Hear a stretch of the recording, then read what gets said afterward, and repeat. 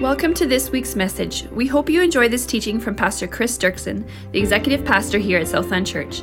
For more information about this message and other resources, visit mysouthland.com. So we're going to keep going in our series on Luke. And Luke chapter 6, I told you I would not get through every verse in the book of Luke.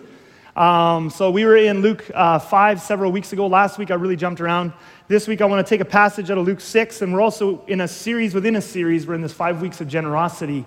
And I want to look at a whole teaching Jesus has on generosity. It's about 10 verses long in Luke chapter 6. And I want you to see that generosity is about a lot more than money. But it includes money. So we're going to start in Luke chapter 6, verse 30.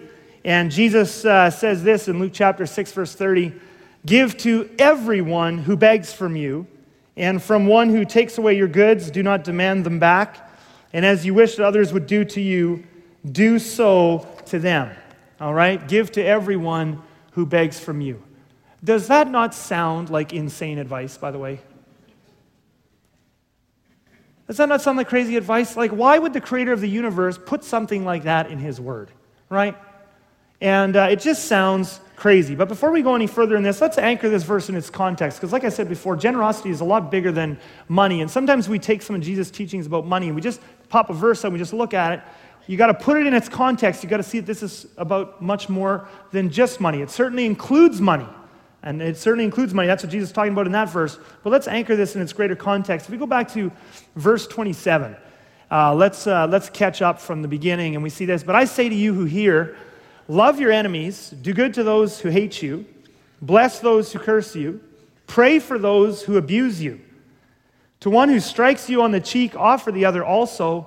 And from one who takes away your cloak, do not withhold your toque either." Well, tunic, I guess, is what it should be, but we'll Canadianize it just a bit.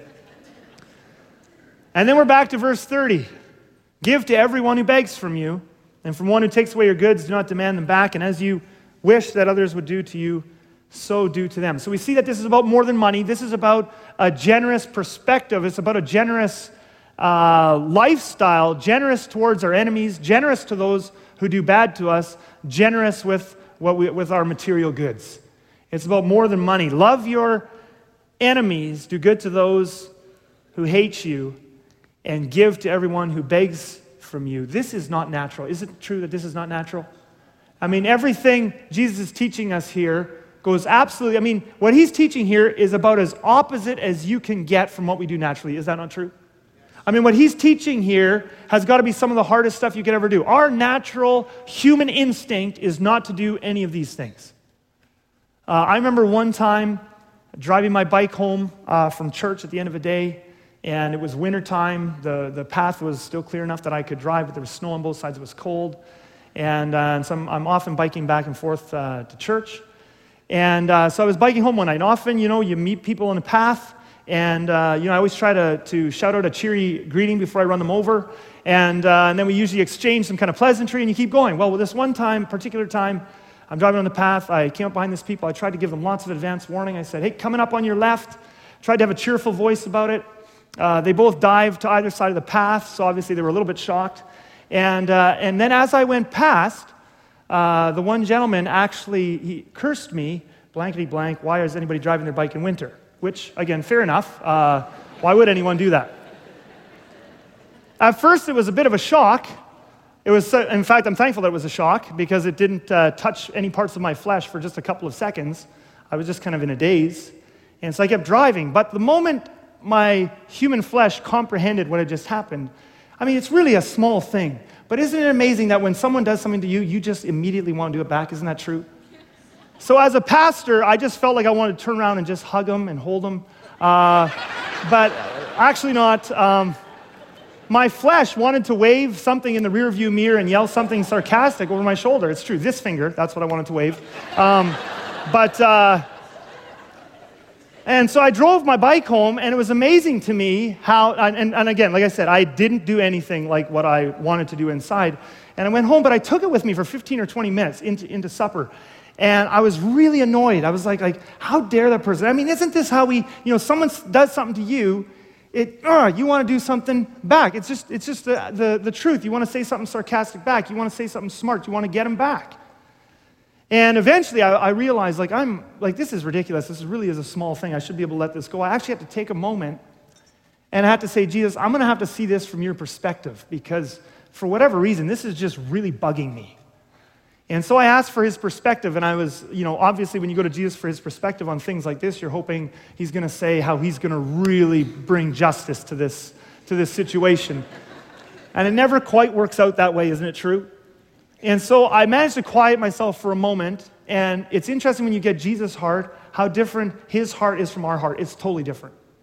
So my heart is like respond, like with like. You do this, I want to do something back the same. You give me anger, I give you anger. You give me disrespect, I want to give you disrespect. The first thing I started to hear in my mind when I asked Jesus to give me his heart for the situation was questions. And the first question that floated into my mind was, I wonder what kind of a day a person has to have to respond like that, to be so angry. And I thought about, I wonder what kind of stresses he must have had in his day. Like that, I wonder what kind of things could happen. And then the next question that came to my mind was, I wonder what kind of struggles and disappointments this person has had in life. Like what kind of big disappointments? Who knows what's happening in that person's marriage or family right now that could be. And then another question came in, and by this point, you kind of know where Jesus is taking you, right? But he's actually getting your heart as you start to get his heart. And then the question comes to you, I wonder what kind of a home this person grew up in, what kind of things were said to them as they grew up by their father, by their mother, these sorts of things. And I don't know this person at all. No idea. But as you begin to get Jesus' heart, there's this generosity of spirit, whereas we look at a person who did something bad to us and say, what a wicked, terrible person. When you get Jesus' heart for your enemies, you realize it's not just that he's telling us love your enemies in the sense that that's my enemies, that's a bad person, but I'm just going to love this bad person.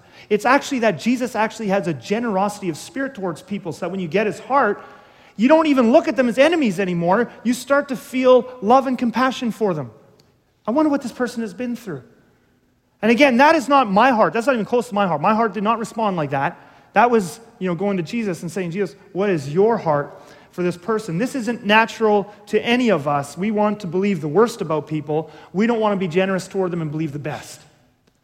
And we want to hold on to our goods. We want to judge people's motives and how they do this or that before we give our stuff. This is my stuff. This is what you deserve. But Jesus goes on to say, what is special about being a Christian if you're no different afterwards than you were before? Look at this, verse 32. If you love those who love you, what benefit is that to you? He's not saying that we shouldn't love those who love us. We should love our families. We should love our spouses. We should love our friends. He's not saying that. But what he is saying is, what's so special about that, right? For even sinners love those who love them. What's so special about that? What do you need God for? You don't need God to do that. Verse 33, and if you do good to those who do good to you, what benefit is that to you? For even sinners do the same. And if you lend to those from whom you expect to receive, what credit is that to you? If you're only generous where you're getting something back, that's not generosity, right? What credit is that to you? Even sinners lend to sinners to get back the same amount. You don't need God to just live like a human being. So when you gave your life to Jesus, Jesus is saying, you actually got called to a new way of living. It's totally opposite of how you would naturally live. So then Jesus goes on to say in verse 35, but love your enemies and do good and lend, expecting nothing in return, and your reward will be great, and you will be sons of the Most High, for he is kind to the ungrateful and the evil. Be merciful, even as your Father is merciful. Okay? And then in this passage, now there's many reasons why Jesus would call us to live like this, but in this passage, he gives us two reasons why we should live this way, okay? And again, no doubt there's other ones, okay? But I just want to point out to you two reasons why Jesus asks us to live this way. And the first thing we see in this passage is because that is what God in heaven is like. And if you look here, they're going to underline that there. Why should we be kind? Because he is kind to the ungrateful and evil. I want you to notice there, that second line from the bottom. He's not just kind to the people who are nice. Our Father in heaven is kind to the people who are ungrateful and who are evil. And Jesus says, one of the reasons I'm calling you to be like this is because that's what he's like.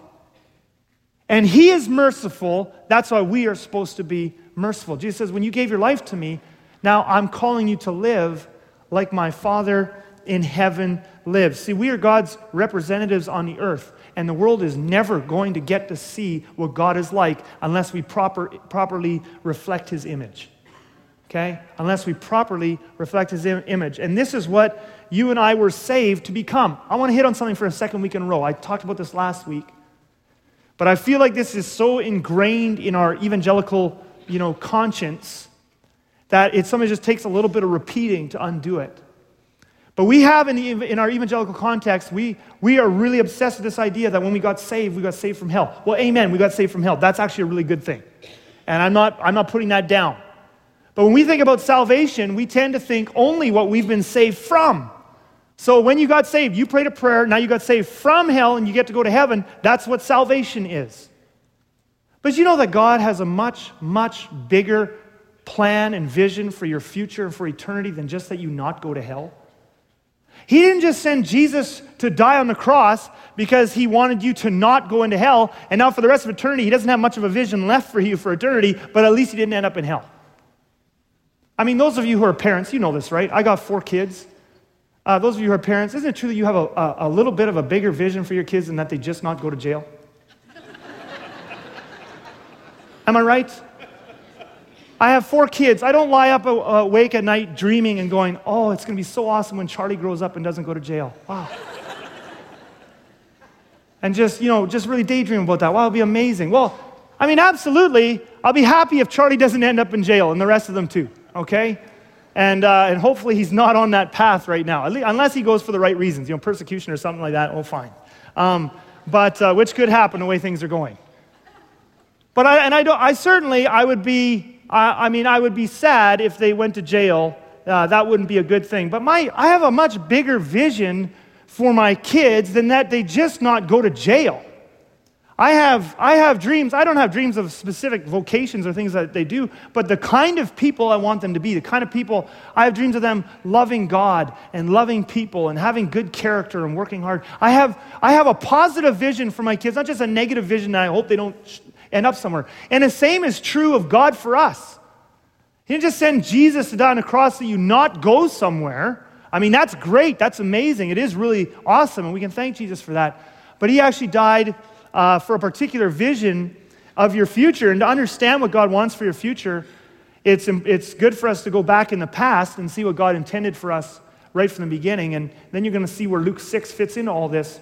But if we go back to Genesis chapter 1, verse 27, we'll see God's part of God's vision for us in the beginning was this. So God created man in his own image. In the image of God, he created him. Male and female, he created them. Okay? So God created us human beings to be in his image. Okay? Now, in his image does not mean like some of the new age stuff nowadays that we're like little small g gods and this sort of stuff. He did not make us to be gods. We're not worthy of worship. Angels and stuff will never worship us. He will always be God and we will always be people. Being made in his image does not mean he made us to be gods, but it does mean he made us to be like him in terms of his character and his heart. And so God is full of life, and God is full of joy, and God is full of love, and God is full of hope and purity and goodness, and he made us to be reflections of that, and he's creative. Okay? He's creative and full of life and all sort of stuff. So he made us to be in that image. Okay? Not as little gods, but in terms of his character and his heart and how he lives like that, he made us to be in his image. Okay? Then sin came along, and sin distorted the image. Now, we're all still made in God's image, but because of sin, the image is distorted and clouded, okay? So we were made to be filled with joy and hope and love and creativity, all these good things are full of life like God is, but because of sin, we've got impurity and we've got, anger and lust and hate and revenge and all these different things, depression and despair, we've got all these things. The image is distorted and warped. So you can still see, we're still in God's image, but the image is distorted and warped. So God sent Jesus to die on a cross, okay?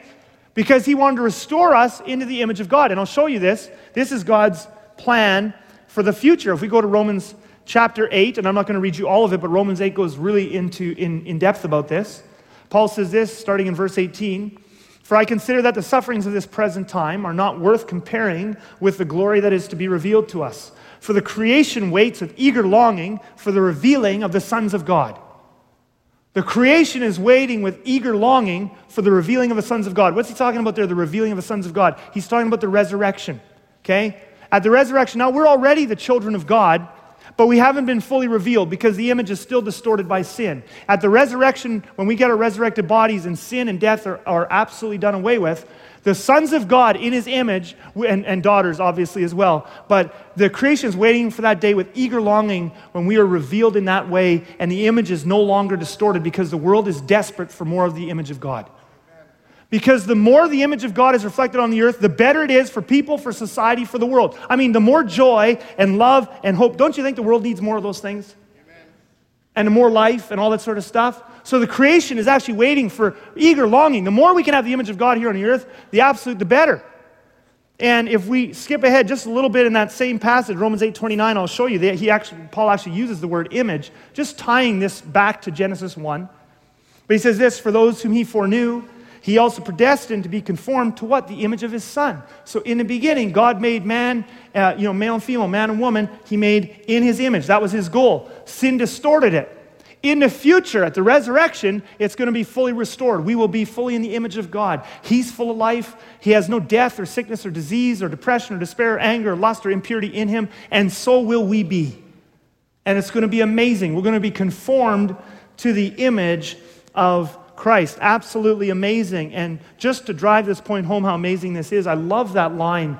Ken, if you can underline that the sufferings of this present time are not worth comparing what it's going to be like to be fully in the image of God.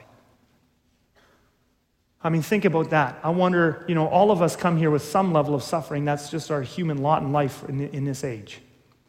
But some of you have much more. Some of us have a little bit less. But whether it be sickness or relational brokenness or finances or various things that we go through. And isn't it true that sometimes when you suffer with something for a long time, what begins to happen to us as human beings when we suffer with something for a long time is we start to ask the question, why? Isn't that true? Why? That's a natural human question. Why, God, do I have to go through this? I can suffer for a little bit of time, and it's okay, I can bear up on it, but if it goes on for too long, what often happens with us is we begin to ask why, and it's often a why that's maybe a little tinged with bitterness. Why is God not answering my prayers? Why is he not taking this away from me? And one of the things we always have to keep in perspective is this. Our present sufferings are not worth comparing. We have to remember that this lifetime is this long and eternity is forever. And we have to keep in mind that actually there's a day coming when you get your resurrected body and are fully remade in the image of God with no more death and sickness and despair and anger and lust and impurity, all sort of stuff. When you're remade in his image like that, it will be so wonderful that the worst sufferings you have here, no matter how long, are not worth comparing with that day. And when you get that perspective, like Paul went through a lot of suffering, when you get that perspective, then what it does is it puts the why question in its place. The why question actually often doesn't get answered in this lifetime. And actually, ultimately, it's a legitimate thing that we feel as human beings, but ultimately God doesn't need to answer it right now in this lifetime because the reward that's coming at the end will be more than worth it. The creation waits with eager longing for the revealing of the sons of God. Well, you say, well, what does all this have to do with Luke 6? I mean, we were in Luke 6. How did we end up on this journey through Genesis and Romans and the image of God? Well, Genesis 1 tells us what it was in the beginning. God made man and male and female to be in his image. Sin distorted the image. Romans 8 tells us in the future, we're going back to that. We're going to be fully in the image of God, resurrected. It's going to be amazing and glorious, unbelievable. Luke 6 tells us how we live now in the present. So originally God said, I made you in my image. Sin has distorted the image. Romans 8, in the future, he's going to fix it all. In the present, we're in this now, not yet. We've already received a down payment. That's what Ephesians 1 says. He has put the Spirit in our hearts as a down payment of what's to come. So we're not at the resurrection yet. We still have struggles and all sort of stuff. We're not fully there yet. But the Spirit, we have the down payment in our hearts, the Spirit. And Jesus says you need to start living in the image now. That's your calling. When you got saved, you didn't just get saved from hell. You got saved to be conformed to the image of Jesus. And so that starts now. And this is how Jesus lives. This is what his heart is like. He loves his enemies. He does good to those who are bad to him. And he is unbelievably, wildly, joyfully generous. Abundantly generous. And we see this again in verses 35 and 36. But love your enemies, as I read before, and do good and lend, expecting nothing in return. and your reward will be great, and you will be sons of the Most High. Why? Because he is kind to the ungrateful and the evil. Be merciful. Why? Because your Father also is merciful. All right? So that's the first reason why we need to live this way, is because that's how God in heaven lives. But there's a second reason in this passage, and some of you might be like, you know what, I'm not that motivated by the image of God. Well, that's what you're called to. But there's a second thing here too, and this should motivate all of us as human beings. There's also great reward. And he says that in here too. Your reward will be great. When you live the way God in heaven lives, your reward will be great, he says. And I want to look at just a couple of different kinds of reward. The first kind of reward is obviously eternal reward. And I went through the Bible just briefly yesterday. It's unbelievable how many passages in here talk about mansions and crowns and authority in heaven and all this kind of stuff. There is going to be a tremendous amount of reward in heaven. For which people? Okay, for which people? It's the people who are the kind of people who live like God in heaven lives, who love their enemies, who do good to those who hurt them, who give generously. Those kinds of people who live that way store up tremendous amounts of reward. Now think about it. This lifetime is this long. You live that way in a lifetime that is this long, and for all of eternity, there is great reward. You will be so happy you did so. But there's a second kind of reward I want to touch on at a deeper level, and it's one that we often don't think about, but it is really, really important. Did you know that becoming Christ-like is its own reward? Have you ever thought about that?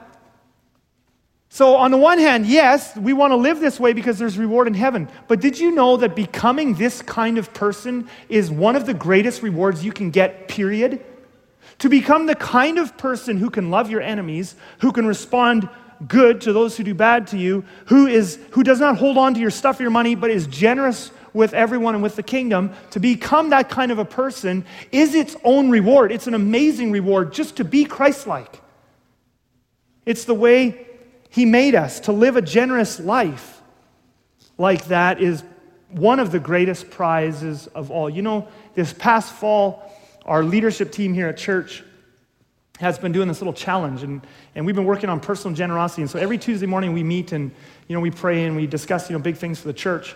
But at the beginning of our meeting, we've been doing this all fall, we've been challenging each other to do little acts of random generosity through the week. And then we start off our weekly leadership team meeting, but before we get to any of the big stuff, we first start by getting little groups and we share what acts of generosity, little acts of generosity did you do this last week? And then we pray for each other and we celebrate, and we've been growing in generosity that way. And it's been a lot of fun. And so one of the weeks, it was a Monday, and so the next day we were going to have to share. And so I was under the gun. I hadn't done my act of generosity for that week. So we took the kids, we prayed about it, and we decided, we're just going to drive. We're going to go through the Timmy's drive-through, and we're going to pay for whoever's behind us as our sort of random act of generosity this week. And we're going to pray that it's someone who needs encouragement. Well, the kids were pumped. In fact, I was pumped. It was like, it's so exciting to do generosity. And so we got in the van and we drove to Tim Hortons, and we all prayed, Lord, maybe someone who needs encouragement behind us. And so we're driving through, someone pulled in behind, and we got to the till, and then we said, we want to pay for the people behind us. And everybody was just giddy in the van. And it turned out to be, it was all of $4. We were having so much fun. We were like, that's not enough money. We actually drove to different Timmy's across town and did it again. And but you've never seen so much joy. I mean, it's actually addictive, okay? I mean, we're actually budgeting it in our budget now because it gets so addictive, you can get carried away. You can't be that happy just watching a movie is fine. We do that too. And there's all kinds of fun things you can do, but there's nothing more fun than being generous. And so you talk about, you're going to have reward in heaven, or God's going to reward or bless you. Yes, just being that way is its own reward. There's so much joy in being generous people. And of course, then God blesses us and takes care of us too. And the more you are a person like this, it'll change your relationships, it'll change your marriage, it'll change the way you parent, and everything is more blessed when you live this way. Jesus said there's great reward. There truly is tremendous reward. But part of the reward is just being like Jesus. When you're like him, that is amazing in and of itself. Just to be in his image. Now, Jesus goes on to say, more motivation, you create more of what you're like in the people around you. So he says this in verse 37, judge not, and you will not be judged. Condemn not, and you will not be condemned. Forgive and you will be forgiven. Give and it will be given to you. Okay?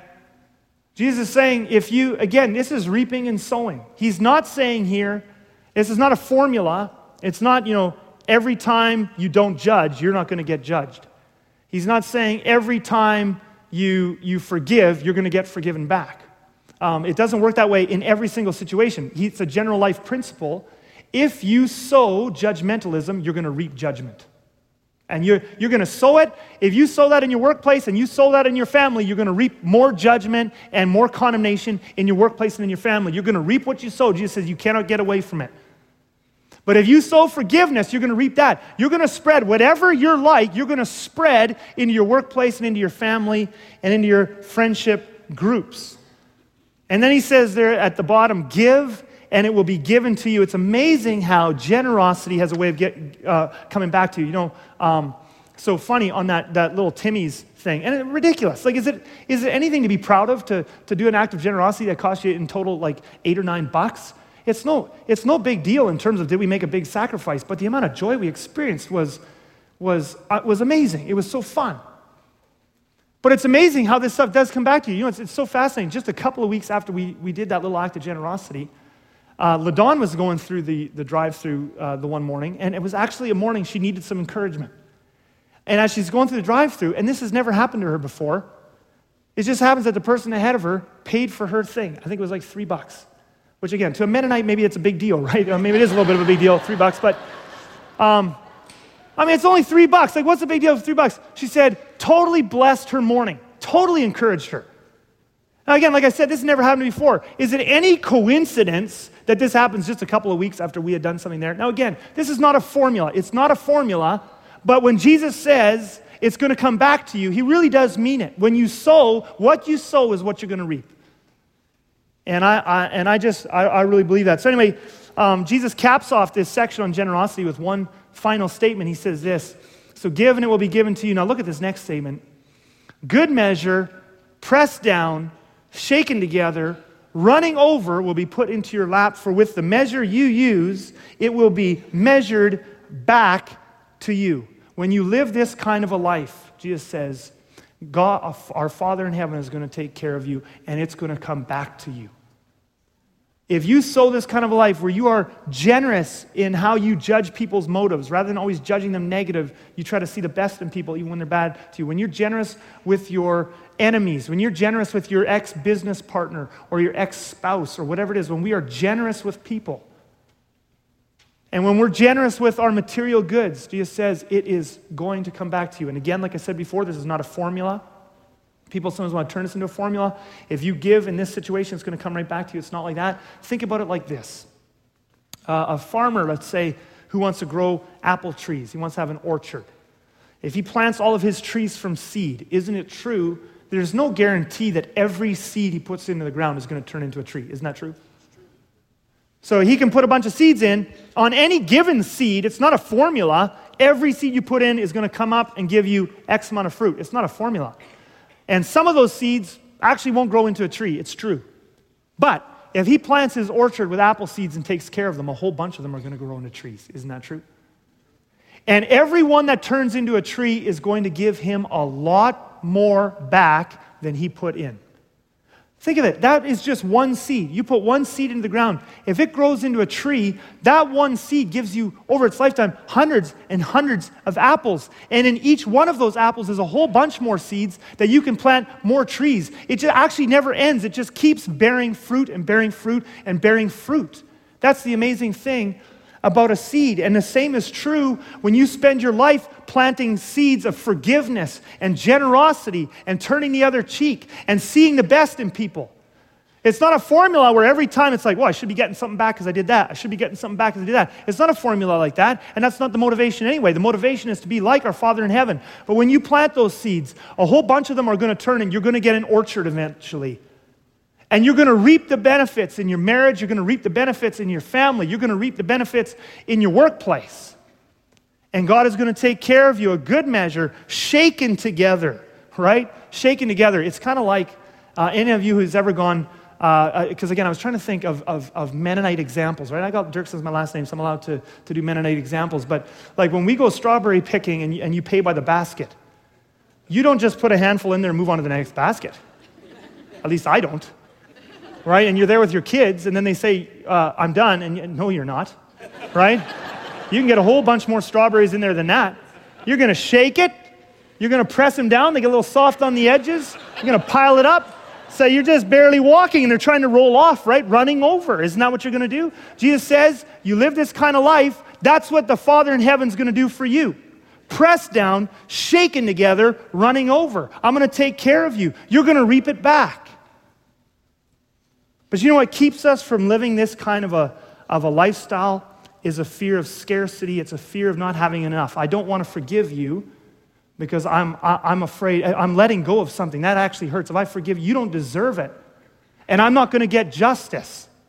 I'm not going to give that. I'm not going to let go of my stuff, because if I give to that project, or if I give to that person who's in need, if I give that money that I feel Jesus might be saying to me, or if I step out in faith and do that, I'm not going to have enough to take care of myself. And often what we want is for God to show me the returns on the investment first. Isn't that true? So before I give, I just first want to see, okay, God, pay for some bills first, send some money in, and then I'll give. Show me that this person is sorry first, and then I'll forgive, right? Before I'm generous, I want to see some return. But isn't it true that if that farmer who's planting the apple seeds, if he wants to see a return, he can't see a return until he lets go of that seed and puts it in the ground? If he says, I'm not going to plant this seed until I see a few apples, he's never going to plant the seed. Because it doesn't work that way. I can't get a single apple from that seed until I absolutely let go of it in faith, put it in the ground, and see if it's going to grow. Now, of course, when we look at that example, some of you might say, well, why would a farmer ever want to just hold on to a bunch of seeds? What good is a bunch of seeds? I wonder how often our Father in heaven thinks that about us and our worldly goods. Why on earth would we want to hold on to a bunch of seeds? They're not going to last. They're going to rust, they're going to rot, they're going to be gone. They're not going to last for eternity. Why would we want to hold on to a bunch of seeds? But if you let go of those seeds, they're not worth anything in eternity. But if you'll just let go of them with Jesus and you'll plant them, he says the Father is going to give it back to you in spades, and you'll be rewarded in addition for that for all of eternity. A good measure, pressed down, shaken together, and running over. Well, I want to finish this message with a weekly challenge. And I've been looking forward to this particular weekly challenge for a long time because we've been doing this. But I want to challenge you this week. I want to unleash a whole round of random acts of generosity on this town like this town has never imagined was going to happen before. And so my challenge is this, and you can change the number. So whatever it is for you, you could change that $20 into a $5, into a $10, whatever it is. Some of you could change it into more, a $50, $100. That doesn't matter. The reason I put a number to it is it just kind of shows I'm just talking about small acts of generosity here. But wouldn't it be amazing this week if every one of us, if we prayed, we're going to pray in just a moment, we're going to listen for just a moment. If we all went out and just listened to the Holy Spirit and said, I'm going to do some random act of generosity this week on someone who is not my family. That's the key. It's not my family, but I'm going to do a random act of generosity, whatever that is. It could be paying for someone to drive through. It could be paying for someone's lunch. You want to hear one of the stories from our leadership team was, during this fall while we were doing this, one of the guys on our leadership team, he was at the Forks with his son, and it's great to include your kids in this. And he was at the Forks, and they were looking to do one of their weekly random acts of generosity, and they were praying, Lord, give us the right people. And they went for lunch, and they were at this place. They saw this young couple ordering lunch, and they felt the Holy Spirit say, go pay for their lunch. So they went and paid for their lunch, and the couple said, what are you doing? And right there, just opened a door. See, generosity opens doors to talk to people about Jesus more than anything. They said, well, this is something our church leadership is doing because this is how Jesus is with us. Well, then it took forever for the food to come out. They had half an hour to talk with this couple and share the gospel with them. All through a little act of generosity. You know what? This world is desperate for more of the image of God on the earth. This world is desperate for acts of generosity and love. And the more that our country wants to think that we Christians are bigots, the more that we need to open this door with generosity and show them that we love people and God loves them. You know, if we had 3,000, like let's say 3,000 of us from teenagers on up, I don't know, but if around 3,000 of us this week would do a random act of generosity like that, that would be 3,000 acts of generosity in this town. Do you think that would make a difference? But But there's a further thing. I'm actually going right till Christmas. And any of you who wants to join me, I would challenge you, again, $20, whether it's 5, whether it's 10, whether it's 20, doesn't matter, the point is small. But my challenge would be to you, we got 4 weeks, till Christmas. And if we each did an act of generosity like that every week, that would be 3,000 people. If we did it all 4 times, that would be 12,000 acts of generosity. Do you think the Holy Spirit would open some hearts? Do you think that would be a testimony? Do you think that would make a difference this December, this Christmas? I think it would. And I'm excited to see what God's going to do. And I'm going to give you a moment to listen about that in a moment. And then the other thing is, I would ask you to listen about the Christmas offering this week. And it's coming up next weekend. And you're seeing some of the stories. We're going to show you more stories again next weekend. But pastors' lives are being changed. Churches are being changed. And like I said before, the time has never been more urgent for our country. We need to not be one church. We need to be many churches, praying and being renewed. And so ask Jesus, Lord Jesus, I want to give. I don't want to just give a loonie or a toonie. I want to be a part of this. I want to sacrificially give and get to be a part of the adventure that you're doing. So I want you just to bow your heads with me and close your eyes. And let's ask the Holy Spirit to speak to us. Maybe there's a random act of generosity. Maybe there's someone you know right now that you can do an act of generosity to. Maybe God wants to speak to you about the offering next week. Let's just give him a moment to speak. Lord Jesus, all that we have is yours to begin with. And it's so amazing to me that when we just give you what's yours already, you reward us for giving you your stuff. I pray that you would speak into our hearts as we listen here, just for a moment. Is there a person in our life that we need to do a random act of generosity and surprise them and encourage them this week? Is there a stranger, a creative act? Is there something you want to say to us for the offering next week? Lord, we just want to take a moment and listen.